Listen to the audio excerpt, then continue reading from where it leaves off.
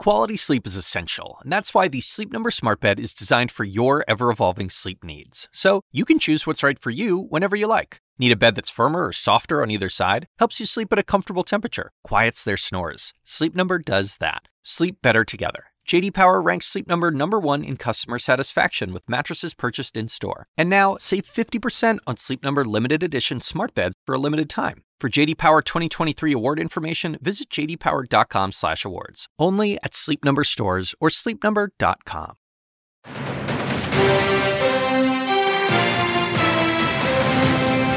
Georgia rematch. Once again, Georgia votes. You all sound like you're ready to win an election. We decided to get the wrong leaders in Washington. As Democrats hope to improve their Senate margin, what would they do with it? One progressive with ambitious plans for December, Senator Sherrod Brown, joins us in moments. And the next fight. Kevin McCarthy tries to shore up his support for Speaker as his party faces an uproar over Donald Trump's ties to anti-Semites and his new call to terminate the Constitution. What will a Republican-controlled House look like? New Republican Congressman Mike Lawler is ahead. Plus, defiance. Mass protests erupt in China. And more bloody crackdowns against protesters in Iran. Is the Biden administration doing enough to help the fight for freedom? Secretary of State Antony Blinken joins me next.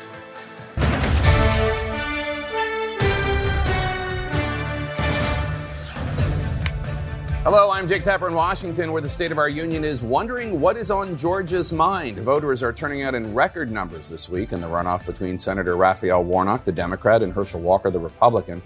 On Tuesday, Democrats will find out if Warnock is headed back to the Senate, giving his party some breathing room as they try this month to pass key priorities before Republicans take over the House of Representatives in January. Now, this week we got a hint of what a Republican-controlled House could look like, as a handful of lawmakers on the fringe of the Republican Party, frankly, vowed to block Leader Kevin McCarthy's bid for Speaker, while the party squirms around former President Trump's dinner with notorious anti-Semites and Holocaust deniers, and Trump's refusal to disavow them or assail their twisted ideologies. And as if that weren't enough, Trump's new call Saturday to, quote, terminate rules in the Constitution so as to reinstall him as president. Coming up, we'll talk about December priorities with Ohio Democratic Senator Sherrod Brown, who is set to defend his seat in 2 years in increasingly red state Ohio.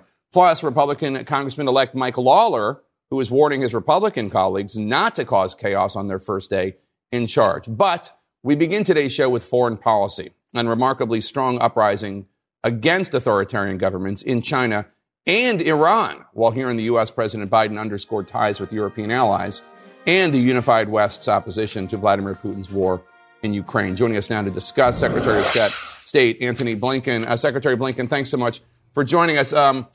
Morning, Jake. Let's start with Ukraine, because it's clear that Russia is openly terrorizing the Ukrainian people with attacks not just on civilians, but on civilian infrastructure.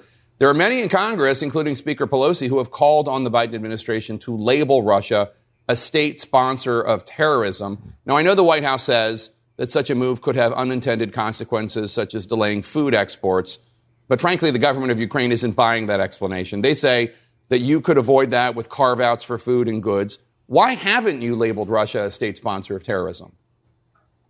Jake, let's look at what's happening first. Putin tried to erase Ukraine from the map, erase its identity, subsume it back into Russia. That failed. Then he engaged in a land grab in eastern Ukraine and southern Ukraine. That's been failing because the Ukrainian military has been pushing back and taking back a lot of the territory that Putin gained. Now, to your point, what he's doing is trying to weaponize winter, turn out the lights, turn off the heat, put the Ukrainian people into darkness and cold just as they head into the winter months. This is indeed barbaric. We're pushing back very strongly in our support for Ukraine, making sure that they're getting the missile defenses they need, working on getting them the different pieces for their energy infrastructure that they need as Putin tries to destroy it. As to sanctions, we have leveled unprecedented sanctions against Russia, unprecedented export controls, all of that in coordination with dozens of countries. I just got back from meetings in NATO. The solidarity among the NATO partners, the G7 partners, is very strong and resolute. So we're constantly looking at different measures that we can take to, as necessary, increase the pressure. We're working with Congress right now on legislation that would help us get around some of the challenges of using the state sponsor of terrorism designation, which, as you said, has some unintended consequences. We're working with Congress on a way forward to get to the same place. So you have imposed these sanctions. That's true. Here's another question for you, though. What new costs has the U.S. government inflicted on Russia for its targeting of Ukrainian civilians and infrastructure since these new bombings started in October? I don't think there have been any new costs since October. Jake, the costs are accumulating every single day because the impact of the sanctions is both immediate, but then it grows over time. And what we're seeing is Russia having an inability to replace the weapons it's using, in large part because of the export controls that we put in place, meaning they can't get the spare parts, they can't bring things in from the outside.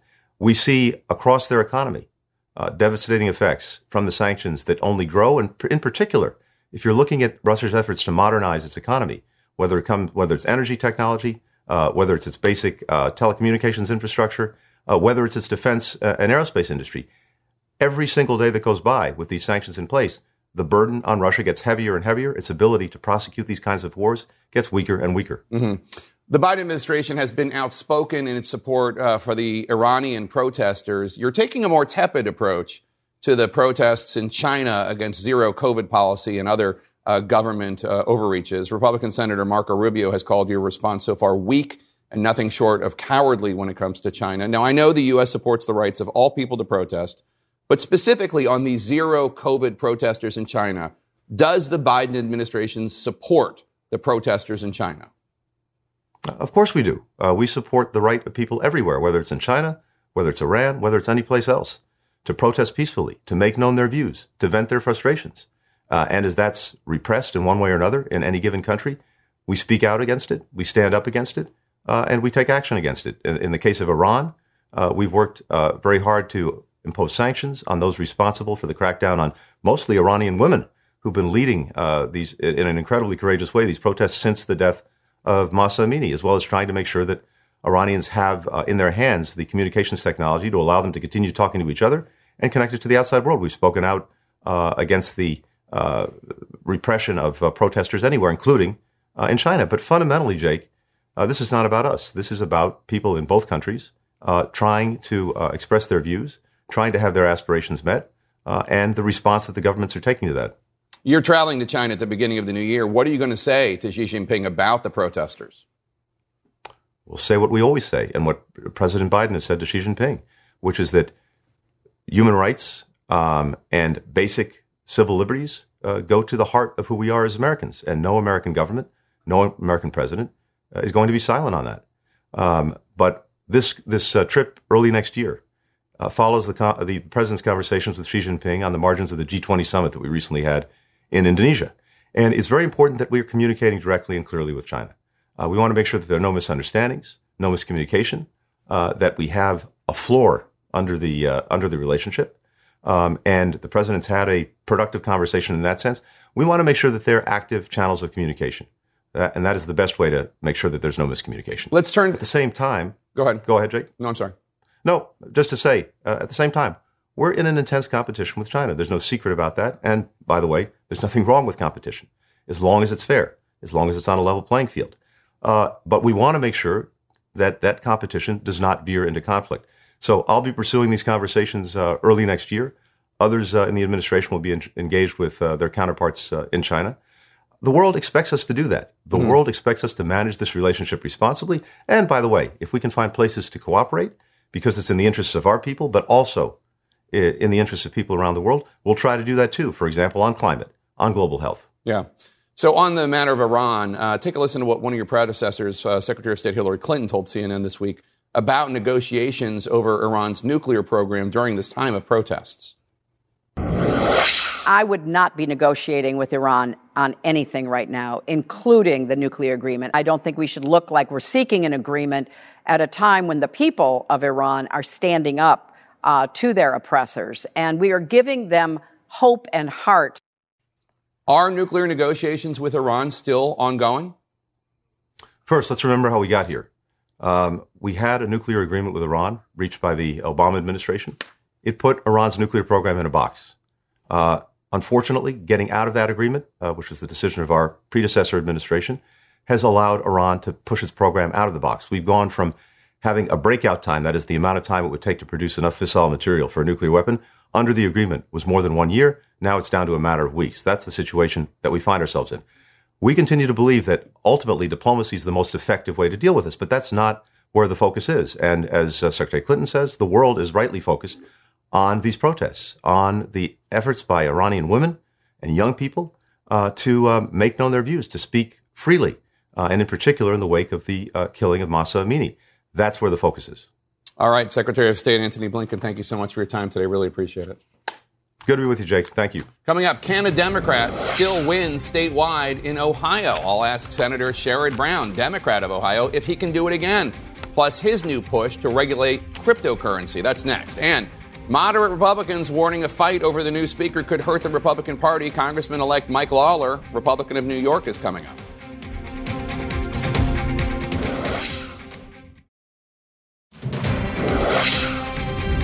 And welcome back to State of the Union. I'm Jake Tapper. As Democrats hope for a win in Georgia's Senate runoff on Tuesday, they're already looking ahead to the 2024 cycle when they will have to defend seats in increasingly red states such as Ohio, where my next guest, a progressive Democrat with a strong blue-collar base, hopes to win re-election in 2024. Joining us now, Democratic Senator Sherrod Brown of Ohio. Senator, thanks so much for joining us. So the U.S. economy added 263,000 jobs in November. That's a sign that the economy is still faring well despite aggressive efforts by the Federal Reserve to cool high inflation. The Fed will meet again next week to decide how much higher to raise interest rates, if at all. You're the chairman of the Senate Banking Committee. What do you think they should do?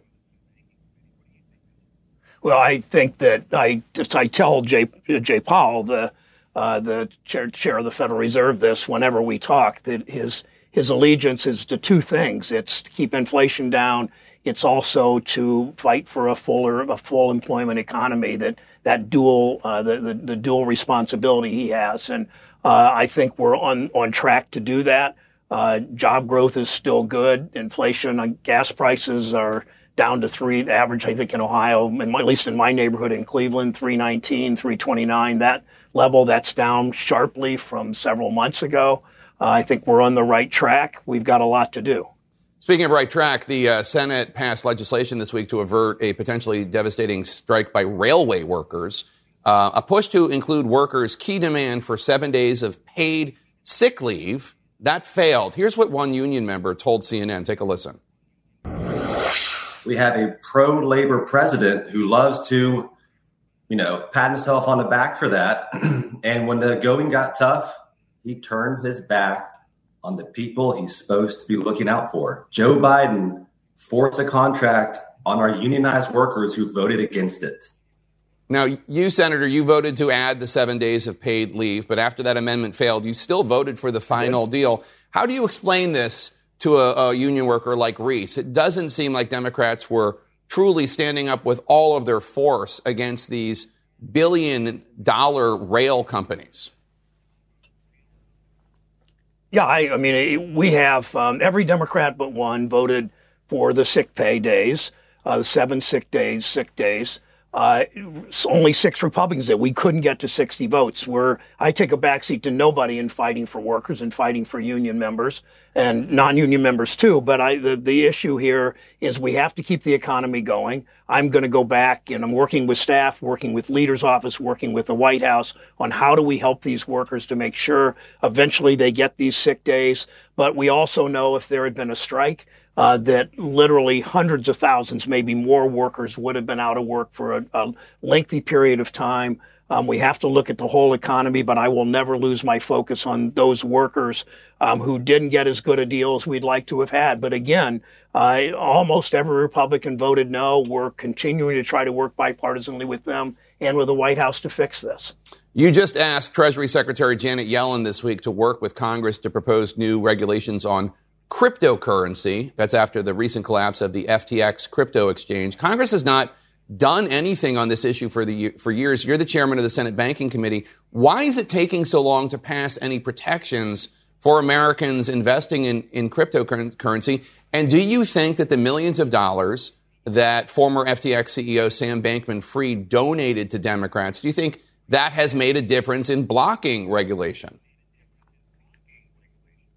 No, first of all, he donated equally to both parties.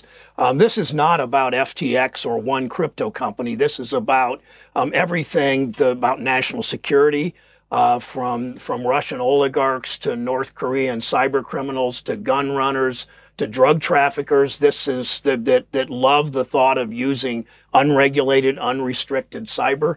To say Congress has done nothing is not quite accurate. We've done a series of hearings exposing the problems with crypto, the problems for consumers, the problems for our economy here, and the problems internationally for our national security. We will continue that. The SEC, I have sent a letter to Secretary Yellen and to all of the regulators, the SEC, the CFPB, the CFTC, the Federal Reserve, the OCC, the FDIC, all these federal agencies that can together do the kind of regulatory effort we need to make sure that crypto doesn't harm our economy here and doesn't contribute to illicit finance and all that cyber criminals and crypto and international gun runners and drug traffickers want to do.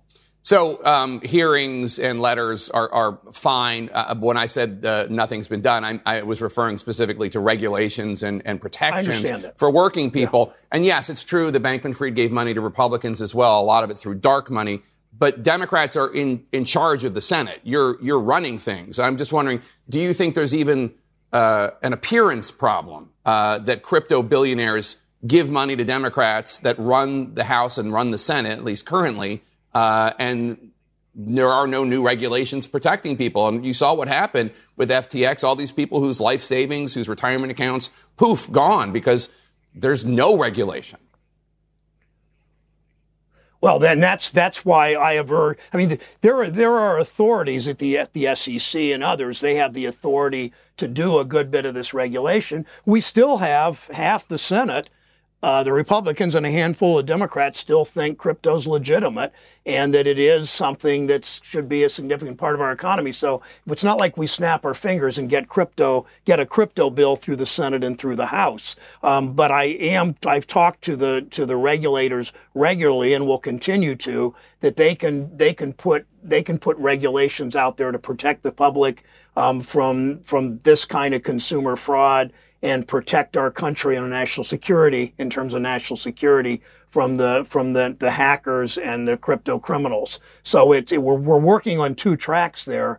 I would love to do something legislatively. I don't know that Congress is capable of that because of crypto's hold on one political party in the Senate and the House. So, but we're trying every day. That's why I'm working with Yellen, the Secretary of the Treasury, and Gensler at FDI, at SEC, and others to do what they can do to crack down on crypto. So finally, sir, you're up for re-election in 2024 in Ohio. You're a top target for Republicans. Your friend, Congressman Tim Ryan, just ran as good a race as Democrats could have hoped for against an unpopular Republican in Ohio, and he still lost by 6 points to your new colleague, J.D. Vance. How worried are you ahead of your own re-election bid? Is Ohio even still a swing state? Of course it is. I'm not worried. I know it's a challenge always, but I'm going about doing my job. I've been to 15 counties talking about the PACT Act, that really important bill that will provide health care to veterans exposed to these football field size burn pits in Iraq and Afghanistan. We're working on we delivered on the pension bill. 100,000 Ohio union families are getting their pension restored. Just this week, bricklayers in Northeast Ohio got their pension money finally. We're working on the infrastructure bill and implementation there. So much of what we've done in that first year and a half, of everything from child tax credit to pensions to infrastructure, to the CHIPS Act, is now all about implementation. So my job is to help get them through the Congress.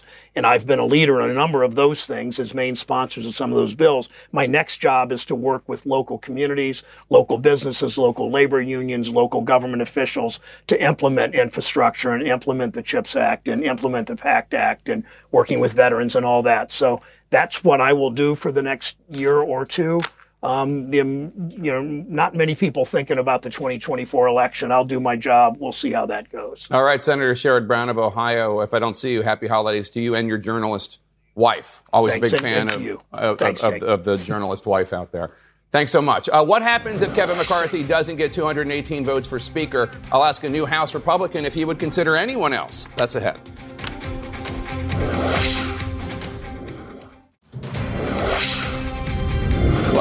Welcome back to State of the Union. I'm Jake Tapper. Already there are questions about how Republicans will manage their new House majority. Former President Trump is bringing his own brand of chaos back to his party, just as Kevin McCarthy is trying to convince a rebellious conference to back him for Speaker. My next guest says that fight would hurt the Republican Party just as it takes control of the House. And joining me now to discuss, incoming Republican Congressman-elect Mike Lawler of New York. Congressman-elect, congratulations on your victory. I do want to ask you about something that the frontrunner for your party's presidential nomination, former President Donald Trump, wrote on his social media platform this weekend. He says, quote, "Do you throw the presidential election results of 2020 out and declare the rightful winner, or do you have a new election? A massive fraud of this type and magnitude allows for the termination of all rules, regulations, and articles, even those found in the Constitution," unquote. So, Congressman-elect, what is your reaction to Donald Trump calling for the termination of the U.S. Constitution? Well, obviously, I don't support that. The Constitution is set for a reason, to protect the rights of every American. And so I certainly don't endorse that language or that sentiment. I think the question for everyone is how we move forward. You know, I ran for Congress to address the challenges that we're facing and be forward-looking. Frankly, I think people are tired of looking backwards. I think people are tired of discussing the grievances of prior elections, and they want to know what we're going to do to address the challenges. And I think the former president would be well advised to focus on the future if he is going to run for president again. All right. Let us move on because right now there's a big House leadership race, and you are supporting Kevin McCarthy, the current Republican leader, for Speaker. You say, quote, "You stick with the one who brought you to the dance." As of right now, it does not seem as though McCarthy has the 218 votes he will need to become Speaker. Are you worried there's a chance he won't become Speaker? He won't get those 218 votes? Well, listen, a month is a long time in politics, but I am confident that Kevin McCarthy will have 218 votes on January 3rd to become Speaker. And I myself, as has been alluded to, am in full support of Kevin. And frankly, Kevin is the only person that I will be voting for Speaker, if it's one vote or multiple votes. And I think there's many of my colleagues who feel the same way. And frankly, we're not going to be held hostage by a handful of members when the overwhelming majority of the conference is in full support of Kevin. I think the objective here needs to be to focus on our agenda and what we all got elected on, which was, number one, to stop the out-of-control Biden agenda, and number two, the commitment to America. And I think the American people are looking for members of Congress to be serious, to be sober, to be focused on addressing these challenges, and that's where our efforts and attention should be. The conference has spoken loud and clear, and I think all of my colleagues should move forward in support of Kevin so that we can get to work on behalf of the American people. You're right. It is just a handful of House Republicans that are opposing him. But as of right now, there are at least 5 of them, and he can't afford to lose 5 of them. There might be multiple votes, as you say. You're saying that you're going to stick with McCarthy even if it is multiple votes. I will only be voting for Kevin McCarthy for Speaker, and I know many of my colleagues within the conference feel the same way. So, you know, this is, potentially, obviously, something that could come to a head. But I do think cooler heads will prevail, and I do think on January 3rd, Kevin will have the necessary votes to become Speaker. Let's talk about some issues of policy. Republican Senator John Thune, who's a member of the Senate Republican leadership, he said this week that he thinks the next Congress, so that's the one that you'll be a member of, will have to deal with raising the debt ceiling. House Republicans say that they're prepared to use that vote, raising the debt ceiling, as leverage to force spending cuts. Are you comfortable with that tactic, risking default on U.S. debt? Well, listen, there's no question our debt is out of control. I mean, we're talking about over $30 trillion. We need to get spending under control. Under the Biden administration, we've increased spending by over $4 trillion. There's no question that this is unsustainable. And so certainly there are levers of power within Congress, and debt ceiling votes are one of them.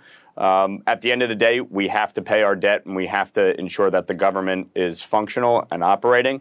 But I think there really needs to be, frankly, a come to Jesus on this when it comes to spending. Both parties have been guilty of this over recent years, and we need to be serious about tackling our out-of-control spending and debt. And so I think this is going to be a discussion that is warranted moving forward.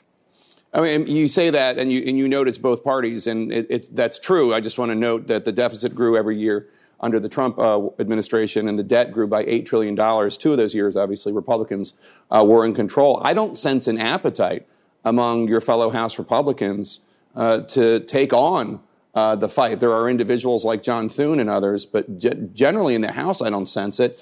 Senator Thune floated this week an effort to, quote, get serious about possible changes to make Social Security and Medicare more sustainable. He wants to do this during the debt ceiling battle. Would you support any changes to these social safety net or entitlement programs? Well, as I said during my campaign, we have to protect Social Security and Medicare. It is critically important. There are obviously significant challenges with both programs going forward. We need to ensure that the trust fund is sustainable. And so I think we need to evaluate what needs to be done. Frankly, I think there should be a blue ribbon commission, much like was done back in the 80s, a bipartisan commission to evaluate the long-term aspect of Social Security and Medicare, but we have a responsibility to fulfill our commitments there. And so my objective is to make sure that they are sustainable for the long term. All right, Congressman-elect Mike Lawler of New York, thanks so much for being with us today. Thanks for having me. It seems as though some folks might have skipped the chapter on the U.S. Constitution in civics class, perhaps a lesson from Schoolhouse Rock. With my panel next.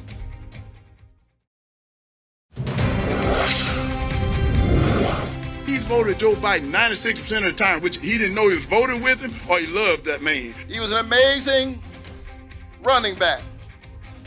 And he will need those skills because come Tuesday, we're going to send him running back to Texas. We're going to send him running back to where he received his homestead tax exemption. Welcome back to State of the Union. Herschel Walker, Raphael Warnock facing off in the Georgia Senate runoff in just 2 days. Who will be able to clinch that seat? My panel joins us now, and I have to say, Jonah, an interesting get-out-the-vote technique from Donald Trump telling the world that he thinks that the U.S. Constitution should be thrown out the window so he can be reinstalled as president. As always, eyes on the prize. Exactly. I mean, you can see a sort of a coalition of political consultants and his own personal lawyers like Jerry Maguire begging him, help me help you. Look, I think we don't know anything more than we've known all week, but the interesting thing seems to me about the Georgia race is that it's in some ways very much an analog to sort of Trump versus Biden. I think Warnock is a particularly weak candidate, but Herschel Walker, even though I completely agree with him on the werewolf issue, is an even weaker one. See, that's where you're wrong. But this is a total. Then again, I've always been owned by big vampires. but it does tell you something that this is what should be at least a pink state. I know it's moving bluer, but they don't want Donald Trump anywhere near the state in the home stretch, which tells you something about why it would be crazy to nominate the guy in 2024 if he would actually cost Georgia election again for the Republicans. If he's unsafe in Georgia, what states is he going to pick up? Yeah, it's a good point. You feel pretty bullish on Warnock, right? I do, and I'm with you about the vampires, by the way. And if you really have watched the films, you understand how to take them down. That being said, back to Warnock. Look, I think he is. I disagree. Obviously, I think he's a very strong candidate. I think it's a tough environment in Georgia. But having worked on the 2020 special election, they're running the right playbook, which is focusing on African-American voters and actually trying to increase turnout. And so far, what we've seen, turnout has come pretty strong in Fulton County and some of the other places where you'd expect to see strong Democratic turnout. But it's not just Donald Trump, I should say, changing the subject, although his subject is wild. But Joe Biden changed the subject a little bit this week. Congresswoman Bustos, he's now proposing a drastic reshaping of the Democrats' primary election calendar. It used to be, or it has been, Iowa, New Hampshire, Nevada, South Carolina. Now he's proposing first South Carolina, second Nevada and New Hampshire, third Georgia, fourth Michigan. Now, you represent part of Illinois right across the Mississippi River from Iowa. Do you feel like Joe Biden is stabbing the Midwest in the back by taking away this special status? No, I don't feel like he's stabbing the Midwest in the back. We've got Michigan is among the top 5. Fourth, yeah. Well, okay. it's still in there, and it's a state that's better exemplifies the makeup of our country. But here's what I'll say about Iowa. I've lived on the border of Iowa for 30 plus years. My husband actually grew up on an island in the Mississippi River between Iowa and Illinois. So, and I worked for 20 years in Iowa, most of that time as a reporter. So the bad part is the economic impact on Iowa. So I'll just say that because you've got all the reporters coming in and the attention on the state of Iowa. But the other thing is, do you think a presidential candidate's going to care about ethanol or care about farm country as deeply as they do now, because Iowa was always that first state for the caucuses? So that's the kind of thing that concerns me. I've got close to 10,000 family farms in the congressional district I represent. So it's more about what issues are going to take a back seat because of this. That is a concern I have. What's your take? I mean, it has been pointed out that Joe Biden is rewarding the states, generally South Carolina, Nevada, Georgia, Michigan, that helped him get the nomination. Yeah, I mean, it's good to have the White House. When you want to make the party do stuff, he's able to do that and reward the states that he feels good about. I think Barack Obama protected Iowa for years, after he had his big victory there. So it's good to have the White House, and I don't really care what these Democrats do. I mean, I think Joe Biden is going to be a particularly weak reelection candidate if the Republicans nominate someone new. If we nominate Trump, he will probably win reelection. And so to me, that's really what more Republicans are focused on. Can I just make one quick comment about the calendar? Because I was there in 2005 and we had South Carolina and Nevada. And that was after 2004 when people came away and said, you know what, we have got to do a better job of vetting our candidates and making sure that they are talking to voters in the West, in the South, in the Northeast. And the tyranny of Iowa and New Hampshire cannot stand. And so I think this was it started in 2005, this march towards changing the calendar and putting the voices and faces that represent the core of the party up front and center. Labor, African Americans, Latinos, rural Americans, suburban, urban. And I hope it will mean that we have a stronger general election candidate. And as a student of the Goldberg oeuvre, I know that you oppose all primaries. I think the 1972 reforms, which the Republicans followed after the Democrats implemented them, made the parties weaker. It's not the only thing that made the parties weaker. The rule in political science used to be that democracy is what happens between parties, not within parties. The parties between the primaries and the changes in campaign finance reform have made it very difficult for the parties to select their own candidates in a rational way and vet their own candidates. I would much rather see something like nominating conventions. We had primaries for over a century and they didn't matter. It was only until the 1970s that they actually mattered. I don't think our politics have gotten healthier because of it. You like smoke-filled rooms. I also spent a lot of time in smoke-filled rooms. But what do you make of that argument that democratizing the process has not actually been the best thing? I mean, George McGovern was not a particularly strong candidate. It sounds like primaries will lead to Donald Trump perhaps getting the nomination. I'm not sure about that yet. No? I mean, it depends on how many people are in it, right? I mean, our rules are these winner-take-all system where you can get 40% of the vote and get all the delegates. But the activists are the ones that do the picking, not the moderates in the center. Well, it does require everybody running for president to show up. Exactly. And I go back to 2007 when Barack Obama was running in Iowa. I was working there at the time. And he did all these rural health task force and all these task force to bring your rank and file Democrat into the fold. And I think it requires these candidates to show up in places that they may not otherwise. And so I think that's why it's important. But what about the argument that Iowa and New Hampshire, because they're smaller states, allow less well-funded candidates to actually meet voters and do better than just the most funded candidates? Well, I would argue that the media markets in Iowa and New Hampshire are pretty expensive and actually are difficult for a lot of candidates. Not compared to South Carolina and Georgia and Michigan. I don't agree with that, actually, when you look at how they rise up around the time of the when it matters when you're a candidate. Look, but the whole point is you can do all of those things in Michigan, in Georgia. Sit on the front porch, sit in the backyard and talk with people. Go out to the farm country and talk with people. Sit around and talk to labor. I mean, I agree with the Congresswoman. It will also make journalists get out of Iowa and New Hampshire, where it's predominantly white, and go talk to black and brown people and hear what issues we care about. It will also break the food bowl of generations of political consultants who grew up as experts on Iowa and New Hampshire, who populate throughout Washington. Thanks, one and all, for being here. Tune into CNN special coverage of the Georgia Senate runoff. That's Tuesday night on CNN. Coming up, the cost of looking away from anti-Semitism and Holocaust denial in very personal terms. Stay with us.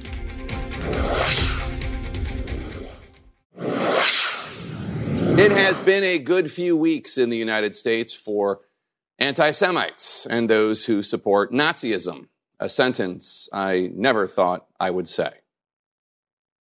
There's a lot of things that I love about Hitler. A lot of things. I'm not trying to be shocking. I like Hitler. I do not. The Holocaust is not what happened. Let's look at the facts of that. And Hitler has a lot of redeeming qualities. Kanye West, also known as Ye, with his 18 million Instagram followers, 49 million Spotify listeners, spreading anti-Semitic and Holocaust-denying filth to audiences bigger than the entire worldwide Jewish population, which is about 15 million. Numbers reduced significantly, of course, because of the Holocaust, when Adolf Hitler and Nazis slaughtered 6 million Jews. Ye is currently being mainstreamed by former President Donald Trump, who dined with him and another heinous Holocaust denier, an anti-Semite named Nick Fuentes, who also praised Hitler at a white supremacist conference earlier this year. Now they're going on about Russia and Vladimir Putin is Hitler, and they say that's not a good thing. And I shouldn't have said that. The GOP response to this debacle has been a lot of play acting, sadly. Congressman Marjorie Taylor Greene, for instance, acting as if she did not know who Fuentes was. He sounds like a very immature young man saying hateful things about people. I don't know why Kanye West would align himself with that. Comments that might make more sense, Congresswoman Taylor Greene, if you had not stood on stage with Fuentes at that very same white supremacist conference earlier this year. She, of course, remains a member in good standing of the House Republican Conference, whose leader, Kevin McCarthy, is now refusing to make even the most tepid criticism of Donald Trump for dining with these Holocaust deniers. I don't think anybody should be spending any time with Nick Fuentes. He has no place in this Republican Party. I think President Trump came out 4 times and condemned him and didn't know who he was. Well, he just said he didn't know who he was. He didn't condemn him or his ideology. Well, I condemn his ideology. It has no place in society. What is your take on that? And what about the former president for deciding to have that dinner? And the president didn't know who he was. And the president has given up. You know what? He's been... So he knew who Kanye West is. He didn't know who Fuentes is. Donald Trump has never condemned Nick Fuentes or Kanye West. He hasn't done it once, much less the 4 times Kevin McCarthy claimed. I confess, I'm finding all these contortions to defend Nazism and the tolerance of Nazism rather difficult to stomach. This is my great uncle, David Edwin Palmatier, a warrant officer and tail gunner with the Royal Canadian Air Force. He was shot down and killed by the German Luftwaffe on June 22nd, 1943. He was only 22. He was killed along with around 800,000 service members from Canada and the United States and the UK and Australia and elsewhere. The greatest generation that we so proudly herald, except, of course, at moments like these, when politicians and others besmirch their memories by refusing to clearly condemn the evil and the tolerance of that evil that they gave their lives to stop. After all, what are we talking about tolerating here? Anti-Semitism and Holocaust denial, pure evil. The evil off camera in this photo. See the little kid there on the left side showing the other kids the flower. See that kid? These are Hungarian Jews in 1944. And unbeknownst to them, they were waiting to be killed. They were about 100 to 200 meters away from gas chambers. These are images from inside those concentration camps where Jews, after years of being demonized by Nazis, whose lies were first tolerated and then subsumed by politicians and a public, Jews were ghettoized and then rounded up and slaughtered, along with millions of Roma, gays, Catholics, and others. This is what my Uncle Edwin and hundreds of thousands of Americans gave their lives to stop.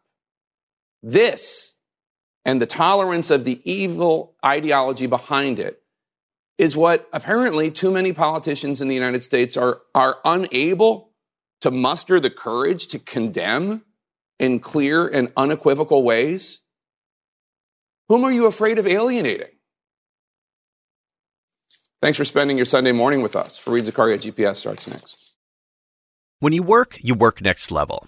And when you play next level. And when it's time to sleep, Sleep Number smart beds are designed to embrace your uniqueness, providing you with high-quality sleep every night. Sleep next level. J.D. Power ranks Sleep Number #1 in customer satisfaction with mattresses purchased in-store. And now, the Queen Sleep Number C4 smart bed is only $1,599. Save $300 for a limited time, only at Sleep Number stores or sleepnumber.com. Prices higher in Alaska and Hawaii. Quality sleep is essential, and that's why the Sleep Number smart bed is designed for your ever-evolving sleep needs. So you can choose what's right for you whenever you like. Need a bed that's firmer or softer on either side? Helps you sleep at a comfortable temperature. Quiets their snores. Sleep Number does that. Sleep better together. J.D. Power ranks Sleep Number #1 in customer satisfaction with mattresses purchased in-store. And now, save 50% on Sleep Number limited edition smart beds for a limited time. For J.D. Power 2023 award information, visit jdpower.com/awards. Only at Sleep Number stores or sleepnumber.com.